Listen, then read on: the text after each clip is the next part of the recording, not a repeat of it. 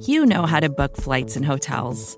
All you're missing is a tool to help you plan that unbelievable travel experience. That's why you need Viator. Book guided tours, excursions, and more in one place. There are over 300,000 travel experiences to choose from, so you can find something for everyone. And Viator offers free cancellation and 24/7 customer support for worry-free travel. Download the Viator app now and use code Viator10 for 10% off your first booking in the app. Find travel experiences for you. Do more with Viator.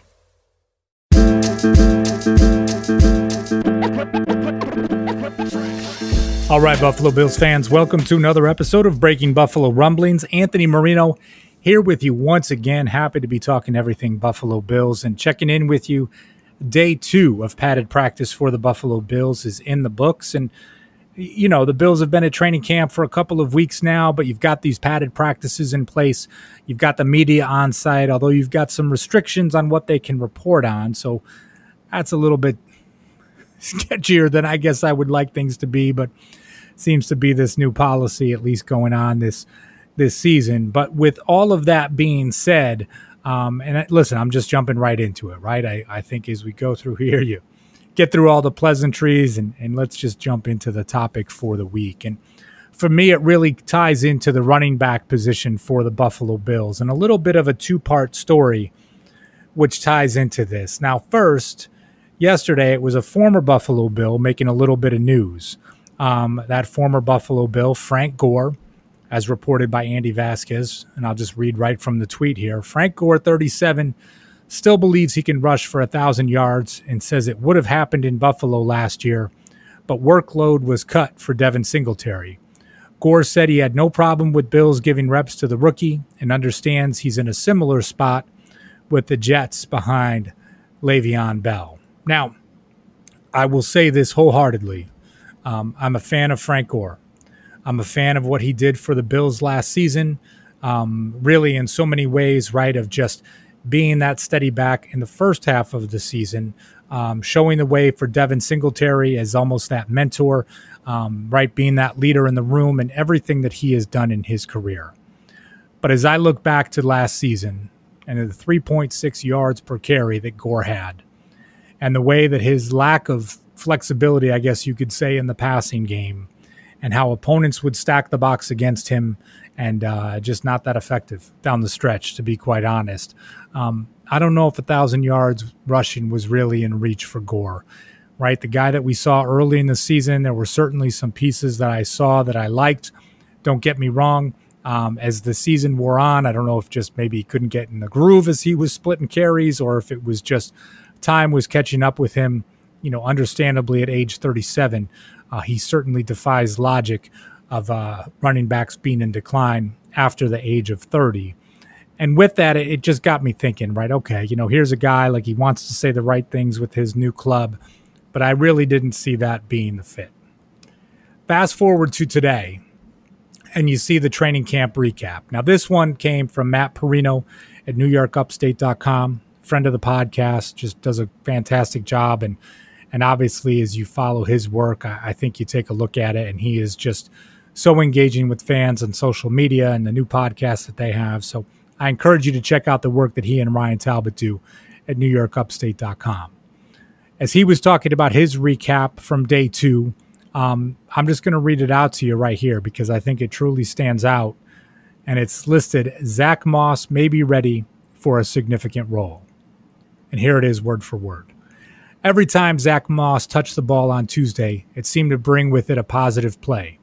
He made an outstanding catch on an over-the-shoulder ball nicely placed by Allen early in practice, and then helped drive the Bills down for a touchdown and an 11-on-11 drill later on. Moss had a nice play on a short screen pass where he looked to gain yards after the catch. He has a way of seeking out contact and bouncing off hits.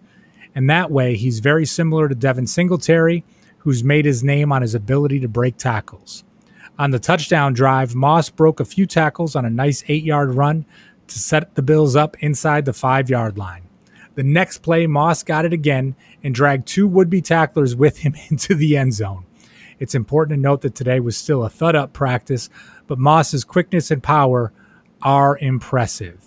Now, you talk about all of these things, right? You talk about Moss being that type of a runner. Now I'm going off the article, right?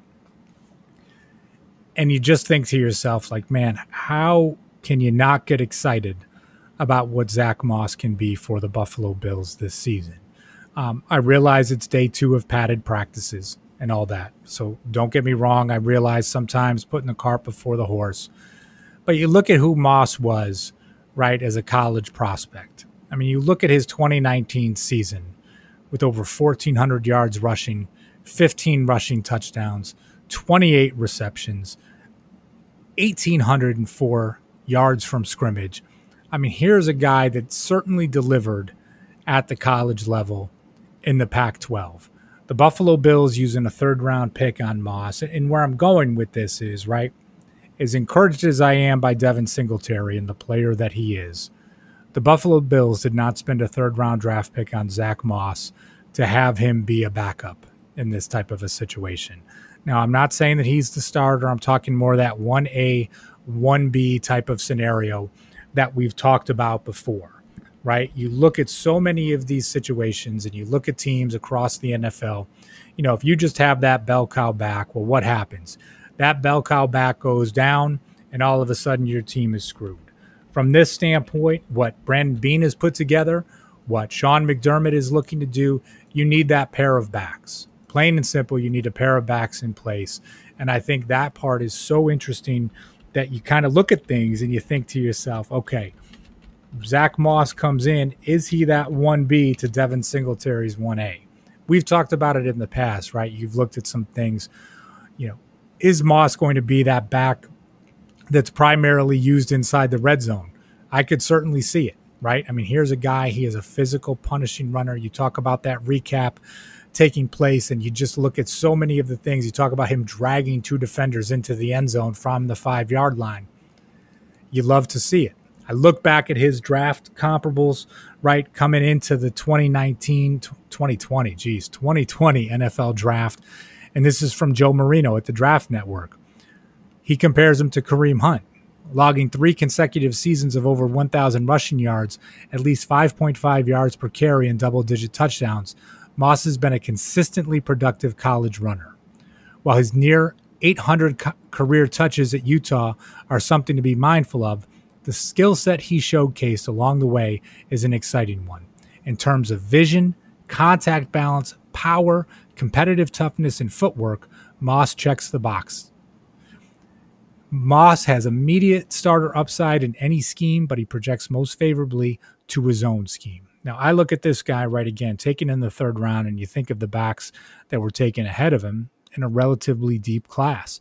Cam Akers, Clyde Edwards-Helaire, Jonathan Taylor. You look at these pieces, J.K. Dobbins actually, you know, being taken in the 2nd round.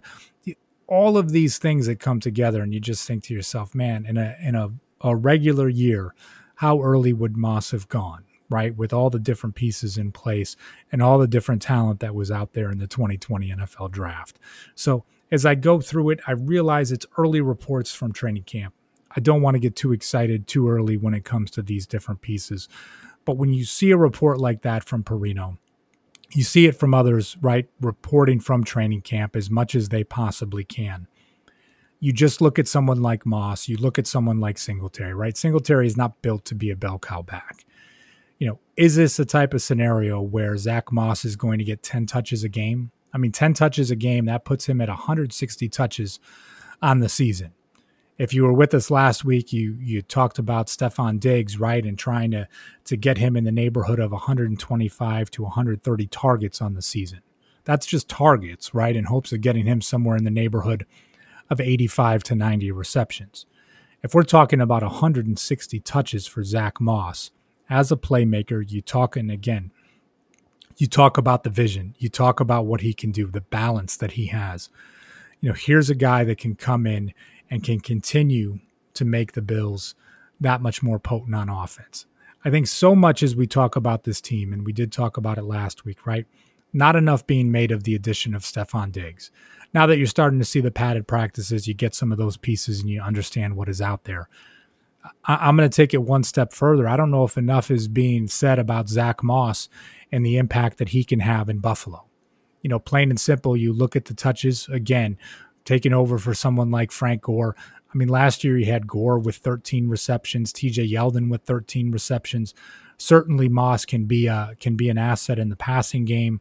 And then you think to yourself, okay, on top of that, if he can get 8 or 9 rushes per game, serving as that complementary back to Devin Singletary, for me, that's something I'm here for, right? It's something that I hope to see this season.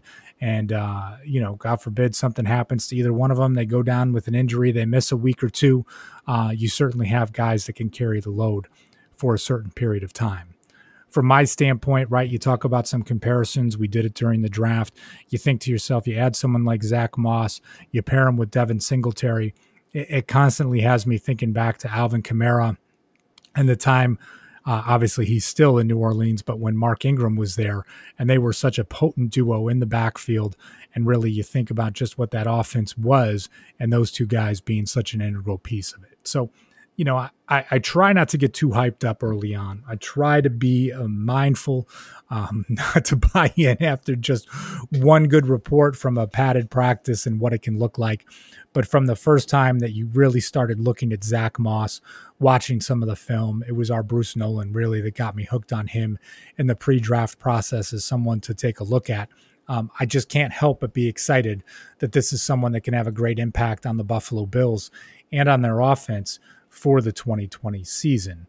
Early on from training camp, again, other things you look at. I mean, I mentioned it before, so much of a buzz around Stephon Diggs and just him coming in as wide receiver one, just the level of intensity that he brings to things and just the talent that he truly is.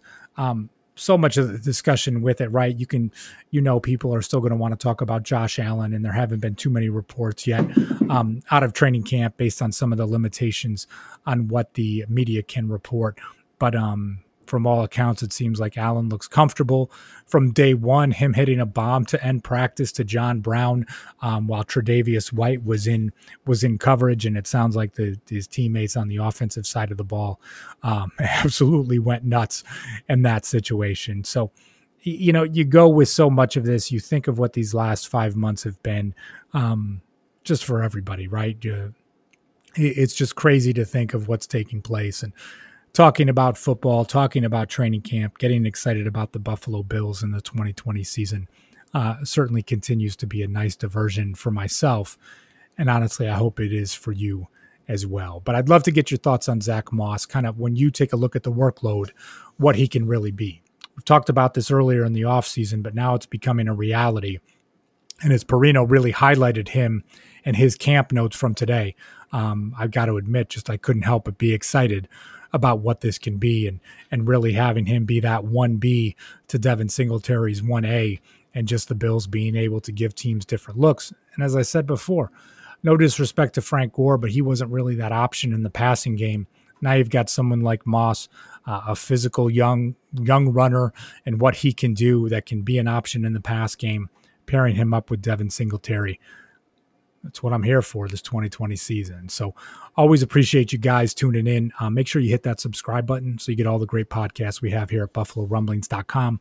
If you haven't done so yet, make sure you're hitting up the site. All kinds of great coverage as it ties into the practices and training camps. So we've got everything there for you as well. Like I said, I appreciate you tuning in. And as always, go Bills.